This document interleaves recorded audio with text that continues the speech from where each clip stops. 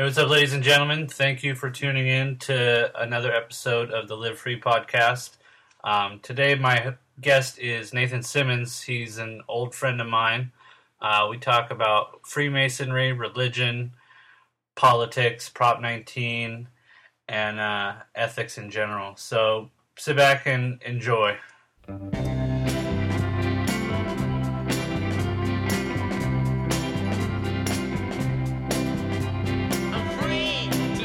The secret teaching of all ages was, I think, like when I first really started understanding how all the symbology was linked throughout modern history, human history. Yeah.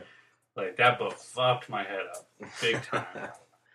Yeah, it opens doors that were definitely closed. Yeah. But you know what it also did? It also made me an atheist. It was part of what caused my atheism. Yeah. You know, because I was an atheist for a solid 6 years. Yeah. You know, I went Catholic, agnostic, atheist. Mm-hmm.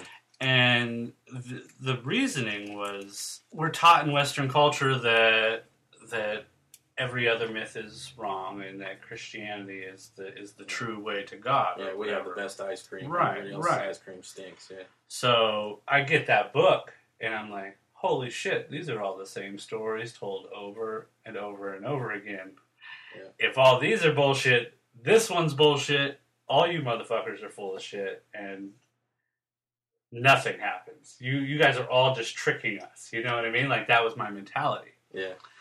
And it turned out quantum physics brought me out of atheism and sort of back to agnosticism, where I realized that I don't know anything. Yeah. You know, I don't know what happens after we die. Yeah. I don't pretend to know what all these biblical text means. I mean, I think it's all allegorical for human existence, and you know, how to elevate yourself to like a status of divinity. You know, stories to improve yourself, right? Yeah, and not so much a literal interpretation of anything. No, but again, but fuck, I don't know. I just look at life as that everything is way too complicated. You can look at nature and look how nature works and how each thing needs each other to survive. And how, say for instance, fate, how you believe in fate and certain things happen in your life that it's fate. It's just going to happen. There's paths that are put in front of you in life and determines which way you go. I feel like those paths are already been put out. It's up for you to make the right decision to go down them. And, you know, life's too complicated. I know that there's so much other little religions and they claim this claim this, all these stories. But I know for a fact that there had to be a God behind all this. And so I just keep it simple and I believe in God. And I know if there was a God, he would want me to treat everybody on this earth the way I'd want to be treated and to respect and love him with all my heart. So I just keep it like that. I just keep it simple as can be. Do you think there's a need by making a statement like, I know there is a God, that you, just by making a statement like that, you have to define it? You have to define I've had one God opportunity in my life where it made me really think about that. It proved to me that there was a God. But do you think God is something definable? I don't think he's an old man with a beard hanging up in the sky or nothing like that. Yeah. I kind of believe he's the essence. He's the great spirit. He's the one that the reason that all is created. Isn't it weird how just the process of thinking about it, like we have to humanize it. Yeah. Like it has to be something that our brains just do because it's not capable of going, like, I know it is capable of going beyond humanizing everything, but like the way we treat our pets and like we always humanize everything. Either that or we dehumanize everything. That's true. Right? We dehumanize everything as a way to stop associating with things. Like we see that with when we call another human being an illegal alien. Like basically that's saying you're not human. Now I know that has a lot of other like racial connotations, but just using the linguistics behind that. Well, it's putting them down as lower status. And it allows you to treat people differently. Yeah. It gets weird when you start defining things, especially something like God, because what if, like, I think he's everywhere and everything. I tend to think that, but I'm not right. I don't know. I agree. I'm the same way. Yeah. But I know for a fact it's not what they got written down in the books. And they don't have the answers because no one has the answers. Right. So how can they, the Mormons, they say they got the answer. And then the Christians, they got the answer. Muslims, hey, we got the answer. Catholic, no, we got the answer. Mm-hmm. And it goes around in all cultures. We all have the answer. You're wrong, I'm right. You're going down, I'm going up. Yeah. I'm going to do good because, you know what, I want that reward, and I fear punishment. And that's what it all comes down to. So I'm doing good because, you know, I'm expecting this reward later down the road. Yeah. And I fear the punishment that's going to happen if I don't do good. Right. So that's human mentality. Yeah. It's avoid pain and gather as much pleasure as possible. Yeah. But sometimes we get that shit distorted. And the things that we think are bringing us pleasure are actually causing us pain in the long run. And vice versa. Yeah. You know? So I just got a mailbox full of political endorsements, which are ridiculous. It's so full of shit. It seems like if they save all the money that they use to fucking make all those stupid mailers, they could actually, like, feed the homeless or, like, do something significant, you know? But instead, somebody posted up something that was like, Jerry Brown and Meg Whitman spent like $180 million combined for a smear campaign to talk shit. It was a $180 million talk shit issue. Did you watch it on TV? No, I didn't pay attention. I watched it for 5 minutes, and you know these two guys, the women, Meg Ryman and Brown, they're going at it, and our state is in horrible condition right now. There's so many problems going on, and the main problems they were talking about is, I heard that you called me a dyke. Well, I heard you did this.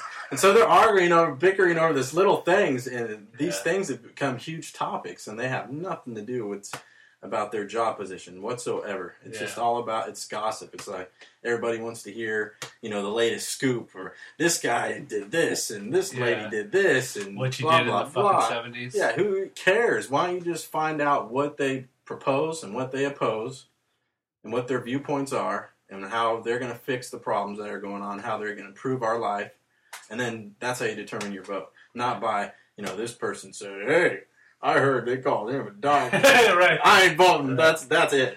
Well, have you noticed, like, even on, like, the TV ads, like, the Meg Whitman ones, like, they show, like, the ugliest photo of her ever? I mean, she's already kind of, like, a manly woman. Yeah. But, like, they find that one where it looks like she has, like, sunspots. Yeah. And she's, like, just got run through the ringer and is just haggard. They're trying to get the look, votes you don't want the the ugly lady in here. They're trying to get the superficial guy votes. Oh, fuck that. I don't want to look at her all the time. There's a pretty good one that Jerry Brown just put out that I saw today that was Meg Whitman basically reciting Arnold Schwarzenegger. Yeah, I got that on my page. So funny. But what's hilarious is that, like, it's sort of hypocritical because every election cycle we hear the same fucking 15 catchphrases over and over again, and they keep hitting us with them like we're like as many people that were holding up change and hope for the last presidential election. It's like Nixon was doing the same shit. You fucking idiots! Like you keep getting hit with the same thing and you believe it year after year after year. You keep banging your head against the wall like an idiot. Yep, and the people that made those ads know that's what appeals to the public, so they're making more and more of those ads. Just particular little phrases that get implanted into, like, trying to change people's minds. Yeah. And people who are in that line of work, that they know. They're like, okay, if we let's scratch this word and put this word because this is going to make the people feel a certain way. It might cause them to... And the way that we're able to collect metadata now, like in terms of what popular opinion is, just by Facebook and Twitter. Conventional wisdom, popular opinion, There was a guy that did one of the TED conferences that created this computer program back, like, probably early 2000s. And it only used LiveJournal as its, like, sense of information to troll its data. But it was he was collecting data to see what people's moods were like. Mm-hmm. So it would go through and grab everyone's little status words and put it into this big fucking math equation, and it would grab a hold and tell what people were thinking in particular areas at a particular time. You could sort of adjust it to fit, like, your criteria and pick out certain words and see, like, how they fit together and what words were coming up more often. And the guy was like on the pulse of what the nation's emotions were at, like, on average, given enough information.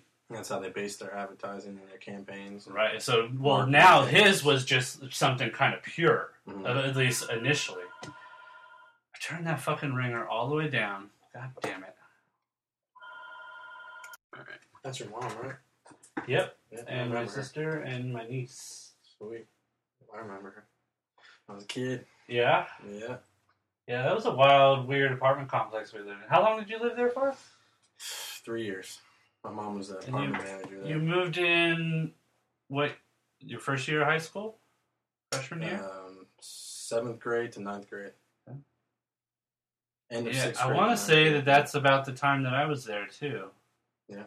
Because I got there just, I feel like I walked to Greenfield from there. I'm pretty sure I did. So probably 8th grade. Mm-hmm. 8th grade into high school. Yeah, I remember going into your room a couple times and seeing your drawings. Uh-huh. Your sketches, some of your first sketches you had. And there are a lot of facial sketches, if I recall. Uh-huh. Yeah, since I've always drawn faces. Yeah. I don't know why. I remember back then you were good. Just got a lot better. Yeah, I still suck. Yeah, right. I swear, man, you keep getting better and then you're like, fuck, sucked before. Yeah, that's the doubt in your mind. Yeah, it's totally insecure. But it's good to keep that because it makes you progress. Yeah, totally. If you get to a point where you feel comfortable, then you don't progress in your skills. Yeah.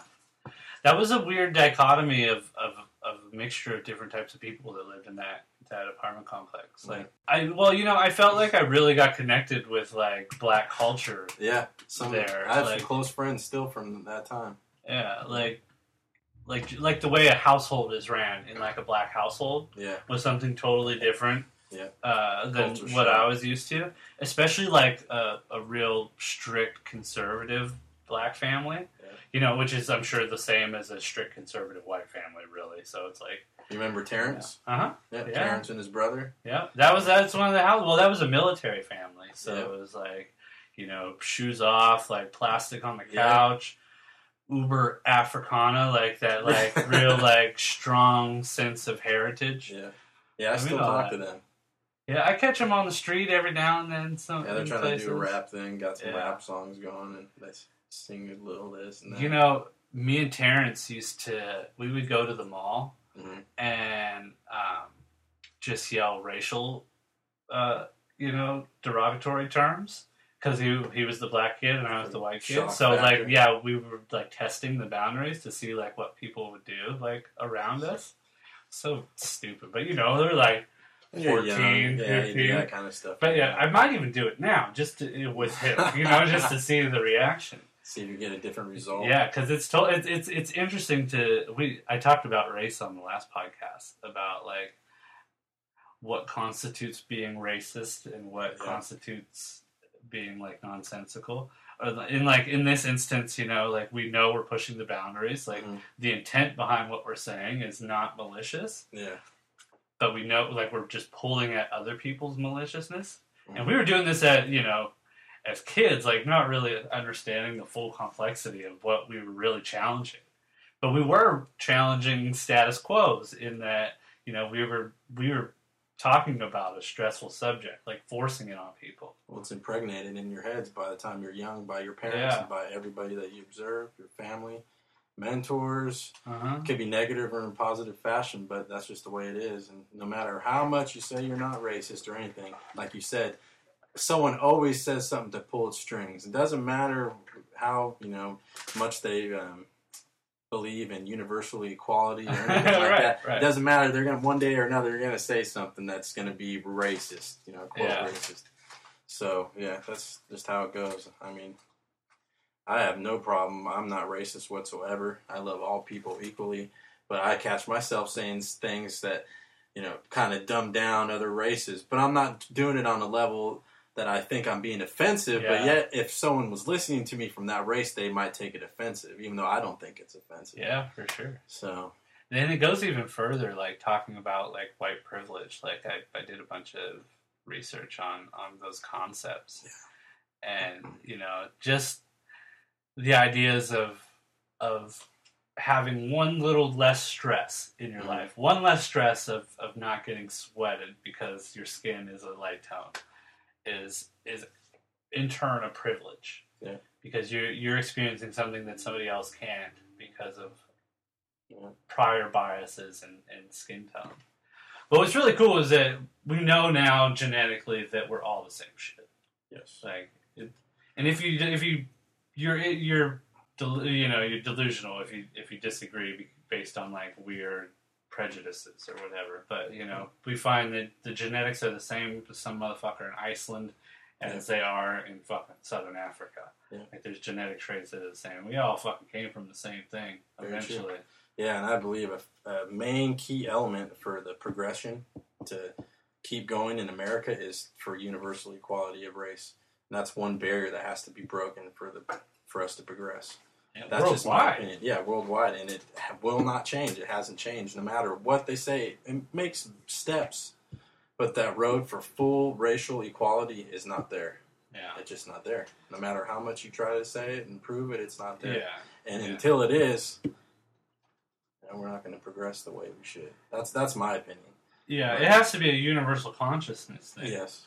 Yeah. Where I think we could be heading that way, but still, like, for instance, when I was in San Francisco, mm-hmm. and like I feel like I'm one of the least racist people I know, mm-hmm. In terms of like really understanding what equality means and what compassion to other human beings really is. But so we're walking down this road in the Fillmore, and we're filming for the documentary that I'm doing with Mike Giant, and there's this group of kids, like 4 black kids on one side of the road, like probably black men around my age, probably like some teenagers or something, and a couple dudes on the other side of the road. And it was like, all right, well, this is going to be a challenge. Mm-hmm. Like, I'm going to get, like there's a risk of violence for some reason. Like, I don't know these people. Confrontation is going to be based on racial issues. Yeah. It's just because I'm different from you, we're going to have some sort of tension. Yeah. Now, maybe nothing will come of it. And I was fairly certain nothing was going to come of it. You could feel like I'm comfortable around people, but at the same time, I could sense when there is we have those senses that it's like, this could be dangerous. Yeah, it's your intuition. So what is it about our brains that, like, is it just so coincidence that, like, this was a dangerous situation because, like, weapons could be involved, there could be crack dealing, which is a known neighborhood, but I don't know any of these kids. They could be fucking at the church choir, all these dudes, and they could leave here and go sing in some R&B band. It's the tension that's been created by what's been instilled in our minds throughout our whole life. And by the time you get to that place, you know all these things, they know those things, and it creates that tension. It's like a bam explosion. And you sense it before you come in. It's like a time bomb, like a fuse. Right. And when you get to the fucking situation, bam, it blows, and that's where that... It's weird. It's instinctual. I don't think I've learned it. Yeah. Like, I understand, like, I think there's... What you've seen with your own eyes, and you've seen in the news, when you read about, what you've heard about. Yeah. And that's how it is upon your culture. What you've learned in your culture is caused you to have these feelings. Yeah. Yeah. But what's so strange is I typically revolt from my culture. Yeah. Like, I question everything. Yeah. Because if it's not there in you, it's there in them. Right. So then I have to be on the defensive. There you go. Yeah. Yep. Yeah. That's weird. Yeah. Whenever I talk about these things, I always say the joke that I want to go ask my 2 black friends about it. Yeah. Yeah, it's one of those things that's, like, uncomfortable for us to talk about because of all those weird built-up tensions. Yeah, it's turned into a taboo, and it shouldn't even be one. Yeah. It should be something you should be able to openly converse. Because if I truly don't have any issues... that's something that's causing no universal equality, is that taboo. Yeah. If there was no problem about that, I think if we can just go in front of anybody, any race, ethnicity, and start talking about the problems we have about them, or the issues that we feel uncomfortable about and they feel uncomfortable about us, without any tension being created, what would happen? Well, what the problem is that people get embarrassed, and it's like that's true. Nobody wants to be told what they're doing is wrong or what they are is wrong. It's really tough for people to accept things like that. Like, for instance, let's take something extremely minor, like somebody driving shitty. Mm-hmm. And you honk at them. Mm-hmm. You're telling them, what you're doing right now is pretty lame, and I don't think you should be doing it. Yeah. Now, that's the subtext of honk. Mm-hmm. And those motherfuckers know it, you might not admit it, they might not admit it, but you both know what you're saying, you're doing something wrong. Yeah. So automatically there's that defensive. Like, you're wrong about something, so let's fight. You know? Yeah, And it anger, traps people. It traps people. Well, anger is an emotion that is not there for a long time. And if you can overcome that, that comes right upon you. And if you react on it, it's like a hungry monster. You feed it, and it gets worse and worse, and you get more anger. Blah! But if you don't feed it, it dies away instantly because it can't eat. And then the anger itself dies. So, What do you think it is that is like when you get mad about something, how it almost feels like some sort of chemical gets released in your brain that makes you want to stay in that mode? Yeah. Like, it wants you to be in that suffering phase that, like, Yeah. there's something that keeps you in. It's almost like procrastination. Like how, like, I sometimes personify procrastination as, like, this fucking, like, evil beast thing. It's like, that you have to fucking squeeze by or fight off to get to that thing that you want to do. Yeah. But something just, like, holds you back. Yeah. And it's like a fireworks show. Because the fireworks show, they start off with normal ones. And then if you keep feeding it, keeps going, the fireworks get bigger. Then you get the grand finale, the massive explosion. Yeah. But you got to stop the fireworks from even happening, and you got to change your thought process and Right. think about something new, or think about something positive to eliminate it from even happening. Yeah. And it's hard. I mean, I can't say that I have it down because I get pissed off at times. But one thing I've noticed is that when I start getting mad, I think about myself. So you know what? You need to check yourself because this is just relax. Let me ask you this: have you ever got to that phase where you're like, "Oh shit, here I'm getting into that snowball effect of I'm about to get all pissed off." Yeah, like an avalanche rolling down the hill. And then you notice yourself, and you say you need to stop what you're doing, but then you just don't listen to that voice and go ahead and steamroll down the fucking hill anyway. Yeah, of course. Yeah. Yeah, and sometimes you get to the point where you want to stop, but then the person that you're involved with keeps on feeding it. They start yelling at you more, and then that triggers it up again. So it could be dying away, but then someone comes at you, something starts it right back up. But that's still you, though. It's still you. Yep, it's a beast, man. It's something you just gotta take control of. Yeah, it's tough. I've been working on that the last couple of years. That's getting these tattoos on my fingers was part of that. Like, as one of those recognitions. Were those painful? No. No. The actual tattooing doesn't hurt. Mm-hmm. It's the tattooer rubbing the ink off every time that just really becomes the painful spot. And plus, you get enough. Your brain produces enough, whatever dopamine or whatever happens when you start getting, all your adrenaline kicks in and shit, and it makes the pain kind of go away. It kind of makes you high almost. So, like it's a natural high. Like a runner's high. What's it? Yeah, totally. Like your eyes get a little bit blurry. Like that happens to me when I run. It happened to me in the float tank. I told you I had mentioned this on the previous podcast, but I went and got in a sensory deprivation tank for the first time. Yeah, after eating mushrooms that day. Oh, that's trippy. Yeah, it was. It's like that same type of experience, like as runner's high. Yeah. But then that shit goes away once you've ran out of all those brain juices and you're tired. And shit. Yeah, you get worn out. You feel like you just got beat up a little bit. Yeah, kind of the same way when you have some real great sex. After you have an orgasm, our brain releases in males. It releases a chemical that makes us fall asleep. Yeah, and it's you see it a lot in animals too, but animals have it even worse. Like they fucking pass the fuck out, like lions and shit. Yeah. But it's really a process that goes on in the brain. The brain's like, all right, here's a little reward for that. Now you get to sleep really good, So, so the last podcast my two buddies just came over randomly for a sesh, and we talked a lot about Prop 19. Yeah, and weed in general. Yeah, because we were smoking the whole time. Funny. But you've been pretty adamant about your about voting no on Prop 19, or at least not adamant about voting yes. You've been. Yeah, I'm all about decriminalizing marijuana, and I'm one of those firm believers that something's wrong, and it's up to you to make that decision not to do it. But I just don't like Proposition 19 because I know how it was written up.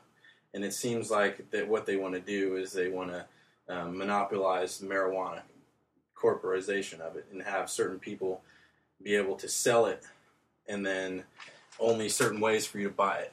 Say, for instance, you get in trouble if you buy it from anybody else except the dispensary, or if you don't grow it yourself. Or, there's little things that I look at and say, are you serious? That ain't legalization. Or you go outside. Say, for instance, you have a minor in your house. You have your kid in the house, and you want to smoke a joint. And you got a neighbor that doesn't like you, and knows you're smoking a joint, calls up the cops. You smoking a joint, the kid's in there. That's a criminal offense now. And, there's several little things that I just don't like about the law. I feel like these, Richard Bell and a couple other guys, they got some cagey lawyers together to write this proposition so they can make a lot of money.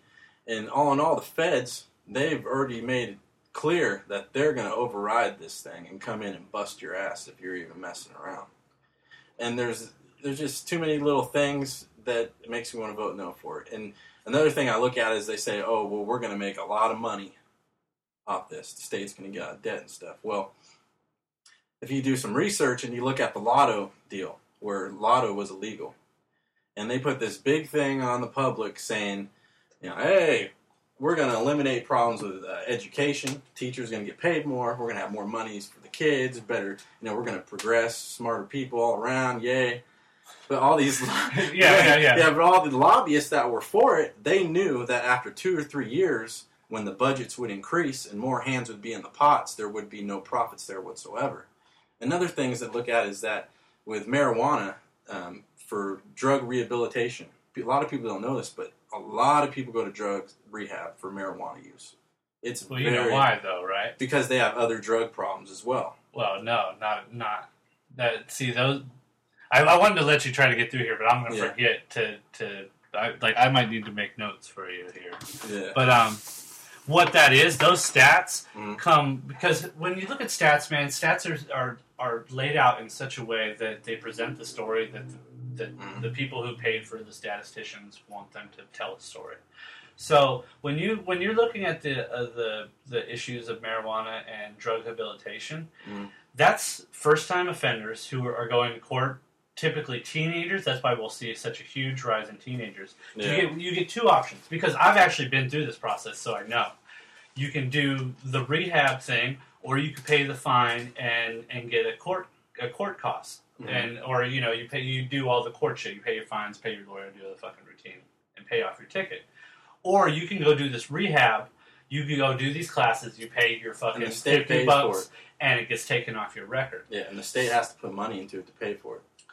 So if we're talking about that as an issue, like these people are going because they're addicted to marijuana, the reality is they're going to avoid criminal penalties. Now, if we eliminate those criminal penalties, we're not going to be seeing those same kids going through drug rehabilitation because they want to avoid a mark on their record.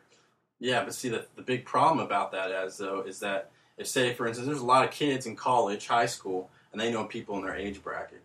And if, say, for instance, someone is 22 years old, and they hand a joint to somebody that's 18 years old, right there, bam, criminal offense once this thing passes. And then that's going to send them into the court system for that law. And it's just going to cause this crazy effect of all these minors getting in trouble for getting their friends high. But isn't that the law right now anyway? It's not as enforced, though. Well, it's not going to be any different than whether I handed an 18-year-old a joint anyway. If we're looking at the actual, let's say 19 doesn't pass. It won't pass. Let's say it doesn't. Okay. Me and a 19-year-old are out in the yard smoking a joint next door to my neighbor who doesn't like weed and doesn't like me and wants to rat me out. Okay. Right. And cops show up. They're going to give me the same ticket as if 19 had passed. The criminality level is there. I don't see. There's no difference there. I understand if the train of thought that you're or the idea that you're presenting. Yeah. If I think the entire population all of a sudden, all the people who don't smoke pot smoked pot, and the level of people rose like dramatically, then I could see that argument coming into a more reasonable fruition. But my thinking is that it's not going to really increase consumption among people who don't already consume. Yeah. I can see where you're coming from. I just think when this proposition passes, I think they'll have a deal to enforce it more. I think that's what they'll do, just because of the law. That's the state law, then they'll enforce it more. Right now, they kind of they shun away from it. They don't really. You can get caught with weed. A lot of times, the cops are going to let you go. Well, that's now with Arnold. It's almost. But I think they're going to just going to cause more problems. That's just my opinion, though. I think it's going to It's cause not a even trickle a effect. criminal offense now, having under an ounce. Yeah. So you could have 3/4 in your pocket, get caught by a cop, and it's no different besides the monetary value than you getting a jaywalking ticket. You go to court, you pay your little fine, or a traffic infraction of some sort. That as long as you pay off the money that they said, which isn't decriminalization and isn't good enough for me. But well, that's what I like about the prop. It's not decriminalization. All it's doing is making it so some people can make a lot of money off selling. But this marijuana. is what it is already. Like right today, well, it's going to eliminate people.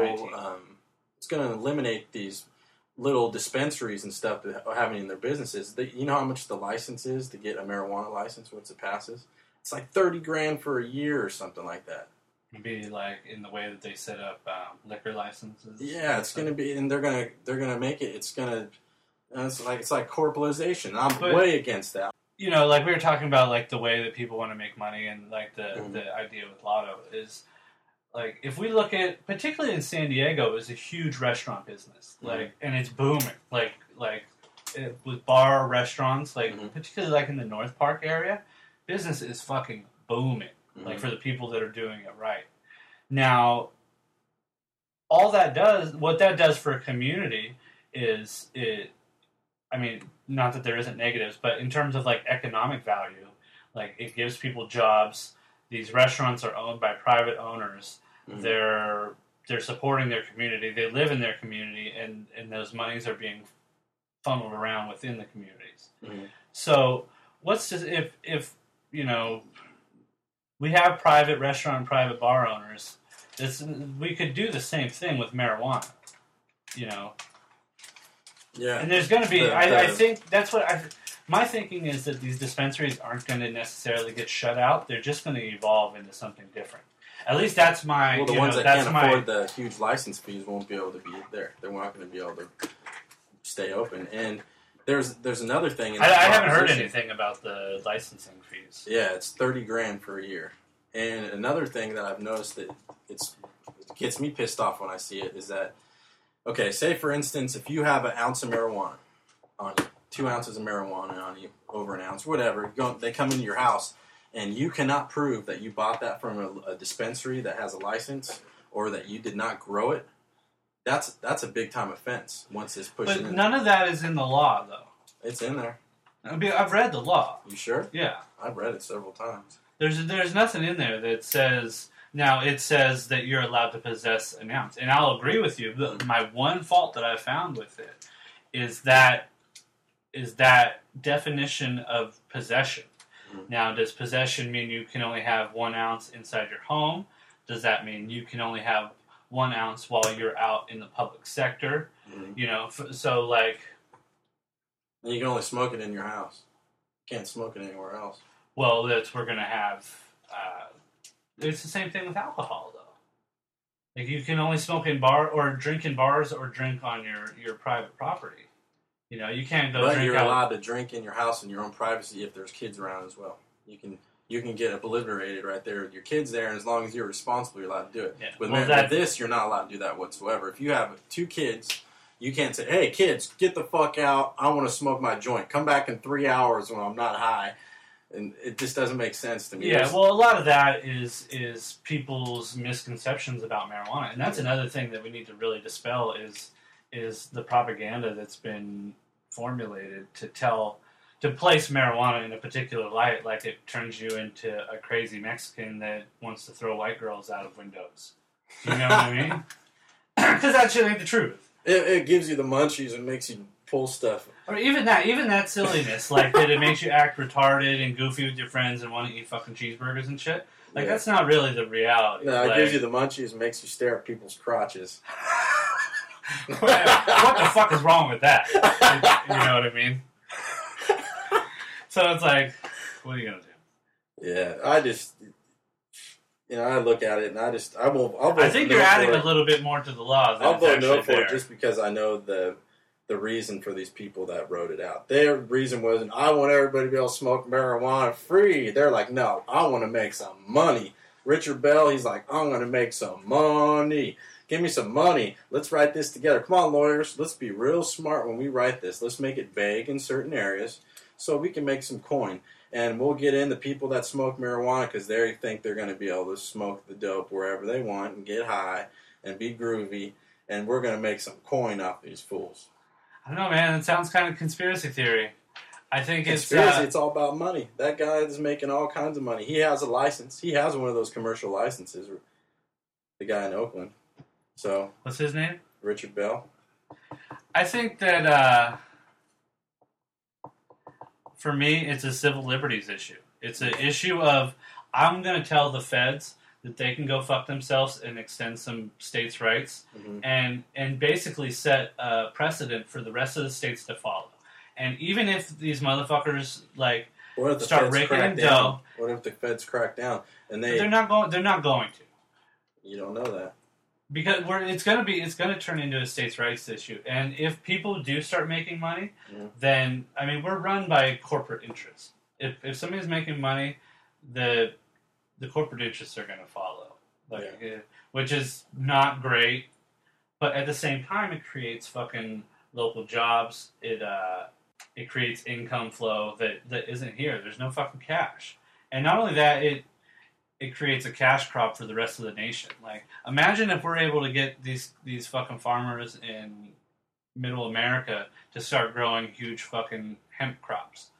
And we can eradicate the use of fucking lumber for building, for paper, for all that stuff. And there's no way to do that unless we change what the federal laws are. And we can't do that until we affect state and local law. But what about the profits?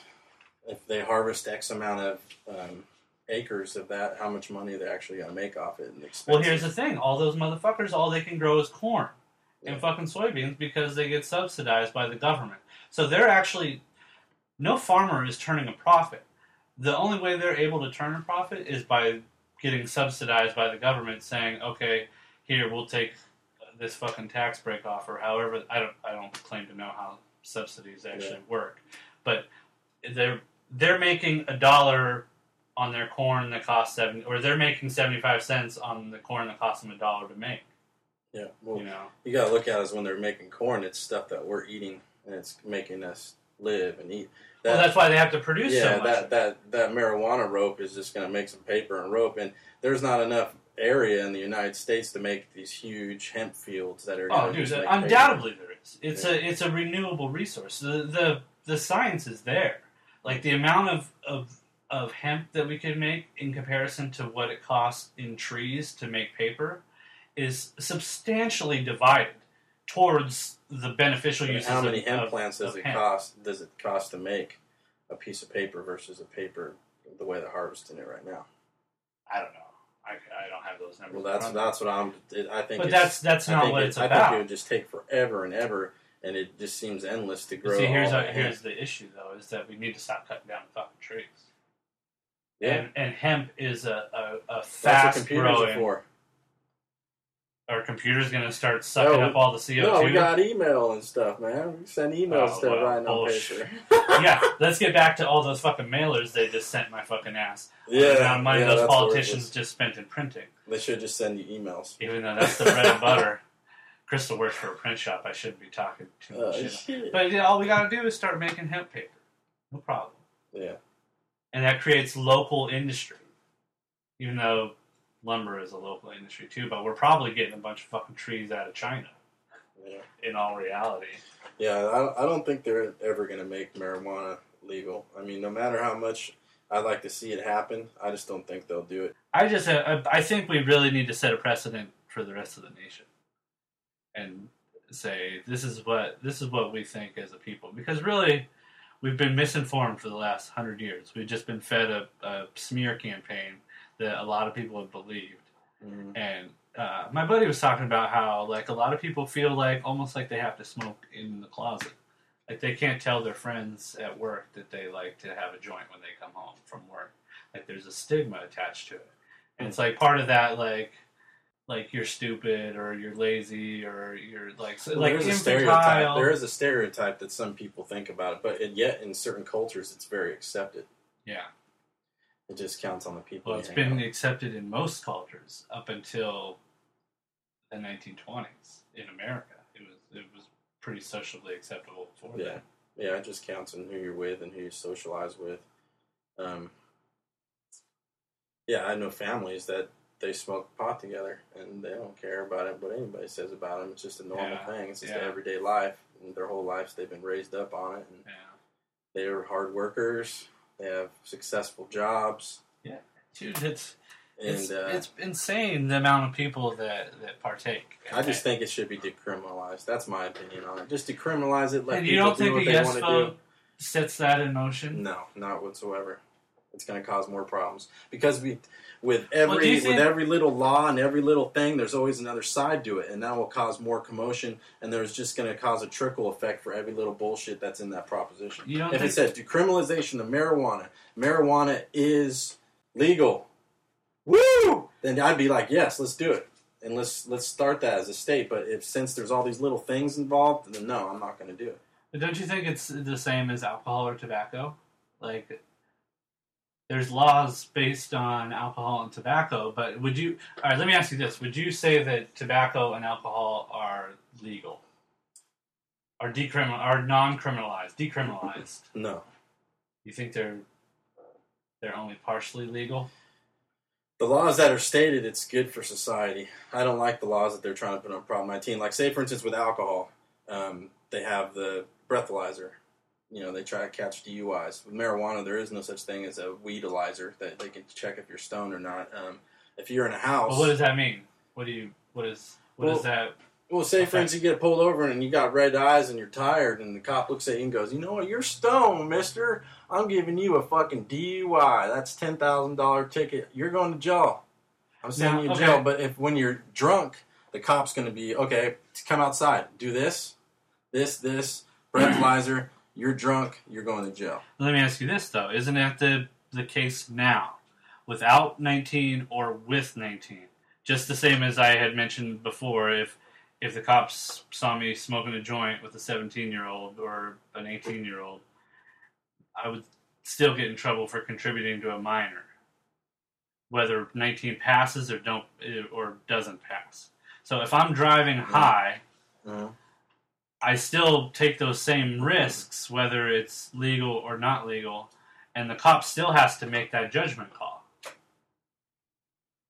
Regardless. Because the same people that are driving while high are the same people that are driving while high, whether 19 passes or doesn't pass. Yeah. You know what I'm saying? Yeah, I see what you're saying, but I just don't like how it's stated in I just don't like how it's worded in the proposition. If there's too many vague words in there that just leave it open for discrepancy of judges, for other parties involved, and I just don't like that whatsoever. Do you think that a political party could actually write a bill that isn't wordy? And I don't know that I've ever seen a bill that is not particularly written in lawyer weird talk.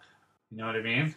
Like, what would be the... But see, the thing is, it could be wordy to some person in a positive fashion, and to another person it could be wordy in a negative fashion. It counts what your viewpoints are and what you feel about something. So if I can look at something and say, oh, well, that's wordy and it seems too sketchy to me, I'm not going to vote for it. But then the other person can look at it and go, you know, it is a little wordy, but I like where it's going, so I'm going to vote for it. It just counts on your personal opinion.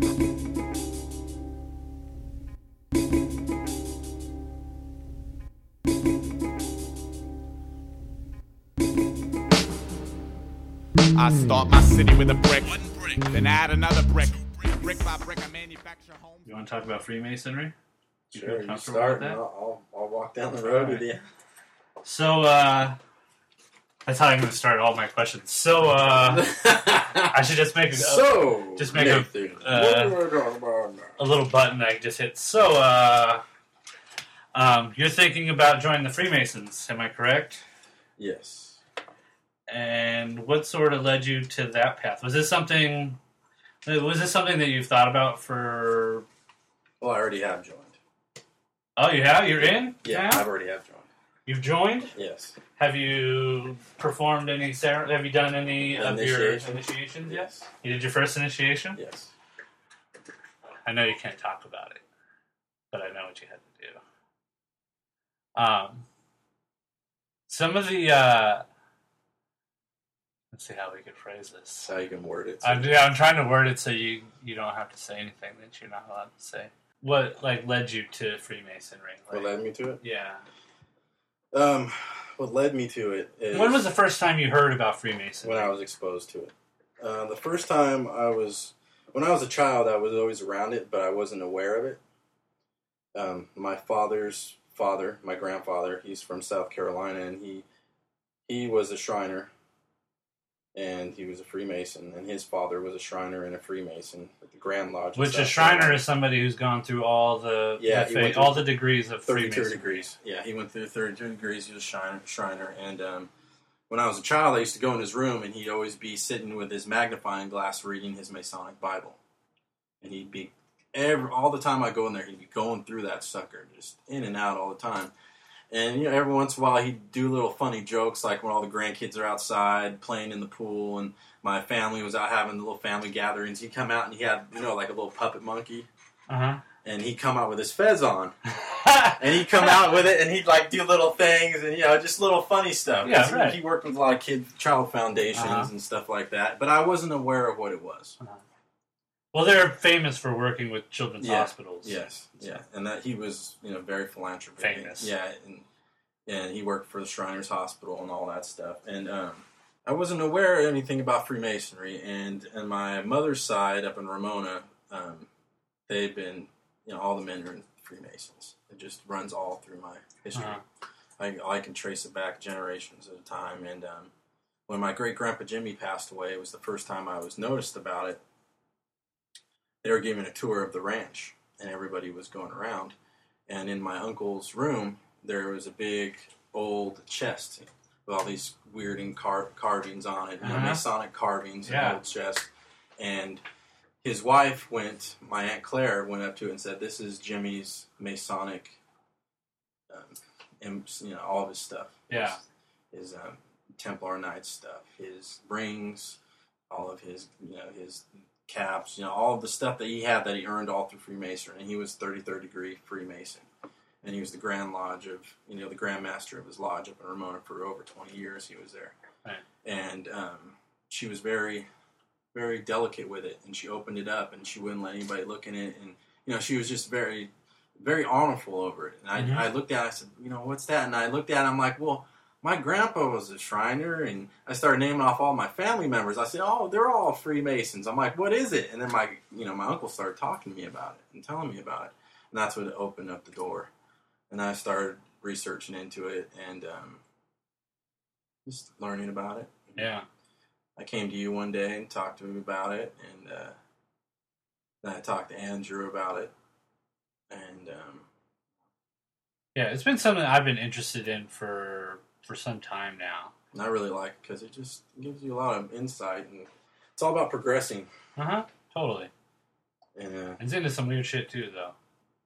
Yeah, but what's your definition of weird shit? Yeah, right. That's the point of the podcast today, right? Yeah, understanding other people's realities. Yeah, like what other people are facing and going through, yeah. And not judging, being open-minded about things. You motherfuckers are creepy. No, when I learned about it, I was an atheist. So, atheists aren't allowed. Yeah. That's the rule. Can't get in there if you don't believe in the one. Yeah. Let's see, my definitions. That I was trapped in definition, and I sort of. I'm still not able to say that a God exists, even though I think I'm God. God's in all of us, but we're not God. That's what I mean. Yeah, that's what I mean. Yeah. I try to define it, but when I start defining it, I realize that I'm being a stupid fuck. but really just as an atom. Or whatever energy is that exists inside that little fucking sphere, whatever happens down in that little zone, like that's God, because that's the creator of all things. And biblical stories and all the mythologies that we've built are all just a representation of our own brain.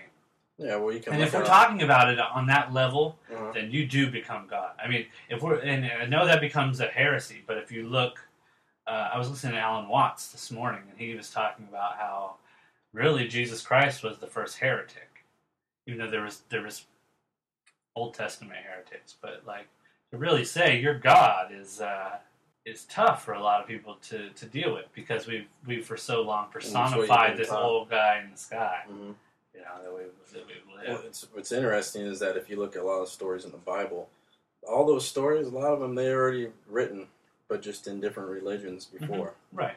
And a lot of people don't look at that. You should invest in this book, my friend. This is the Metaphysical Bible Dictionary. Mm-hmm.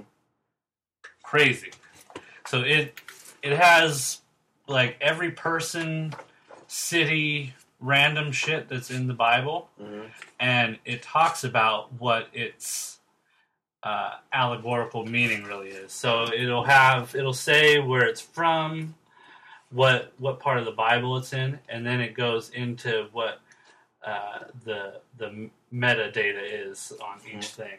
So what these things actually represent. So like the people, the cities, the towns, all that stuff has all hidden symbolic meaning that isn't the literal interpretation, which is something that's been done throughout history. Smart people have always hid true meaning inside allegory as a way to keep the sheeps kind of just following that line. Yeah. It's almost like too much information makes the weak-minded explode, you know? And that shit gets hidden. And that you'll learn that stuff as you go along in your processes, which I'm sure you already know. But I think that's a big part of the Masonic teaching is figuring out all those allegories that are presented out there that, listen, this life isn't really what it looks like on the cover. You got to open up them guts and look what is really going on. And that's the problem with religion today, is that there's too many literalists. Yeah, I get it. I mean, Jesus, I think, is an allegory for ourselves. Like, Jesus didn't even have to exist. I think Jesus is an allegory for everyone, in that everyone is God. And you need to raise these higher level of consciousness to try to attain these levels of divinity. Well, the story of Jesus, if you look at it like this, is that when he died on the cross, what he was trying to do is he was trying to show unconditional love that God has for us, his real love that he has for us. He loves us so much that he would say, you know what, here's my son, I'll kill him for you. But see, I don't take that as a literal... And you know the story of Abraham, where he goes up and he has his child, and he asks God, he's ready to kill him. And then God says, no, don't kill him. He's just trying to show it's in a proof of unconditional love. But then if you look at the story of Jesus itself, all right, well, he's 30 years old. Where was he beforehand? He gets baptized by John the Baptist. He gets beheaded. For 3 years, 3 years, the number 3, he performs all these miracles. And then when he's 33, supposedly his best friend that thinks he's the best thing since sliced pie trades him in for a little bit of money. And then he dies, and then 3 days later, he comes back. So, come on, let's I think the story is just like that. It's allegorical. If you take it literal, then it's a totally different. But that's story. what people do. Yeah, right. If you go to a Christian and you say, "I don't believe Jesus died on the cross," and 3 days later, imagine telling them that I don't believe Jesus Christ even existed. For me, Christianity doesn't They look at you my Lord, like I'm a crazy person, right? But for me, Jesus Christ did not have to exist, and most likely did not. But the teachings of Christ is what's valuable. And what it is that those teachings were those same teachings that through different cultures that had been passed on. Yes, just in different words. Right. Yeah. How did we start? Oh, Freemasonry. So, you got involved. Now, Were you nervous about your first degree? No. You felt pretty comfortable? Yeah, because for a while, the stuff I started learning in it, the stuff that I've already believed in my life. I mean, for a while now, I've tuned myself out to the materialistic part of the world. There's the teachings I was taught in the first 3 degrees was stuff that I've been going by. It's just like stuff my grandparents taught me and my mother taught me. And a lot of it is in religion itself. If you look in Christianity and the religion, it's just worded in different ways. Yeah. And so, no, I wasn't nervous at all, man. I feel like What I've about, already been through it. Like, so are you comfortable with public speaking? Yeah, I love it. I love speaking to the masses.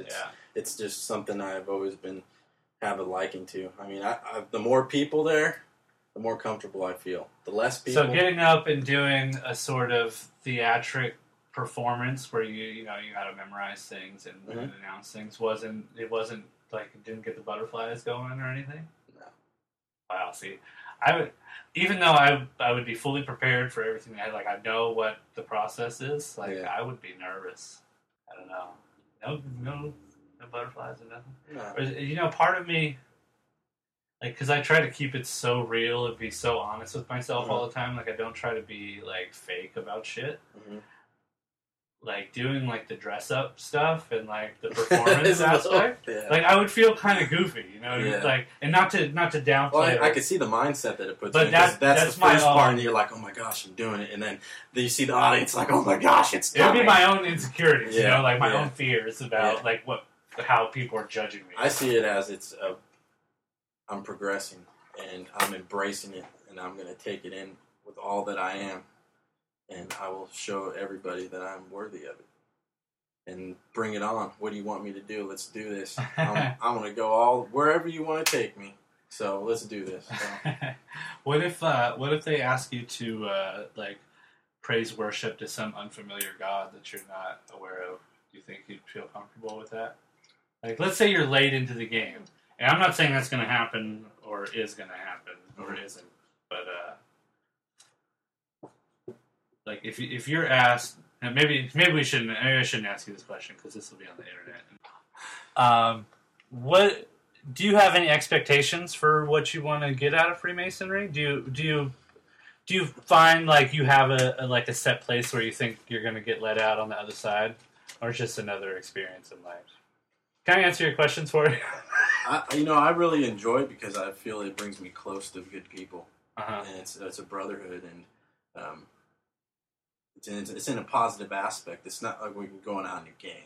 You're not doing bad stuff. You're doing good stuff, and I really enjoy it. I like talking with people and getting to know people and doing things to, help benefit society. You get free beer together. Got some good breakfast. Nice. Free beer. Thank you for tuning into this episode of the podcast.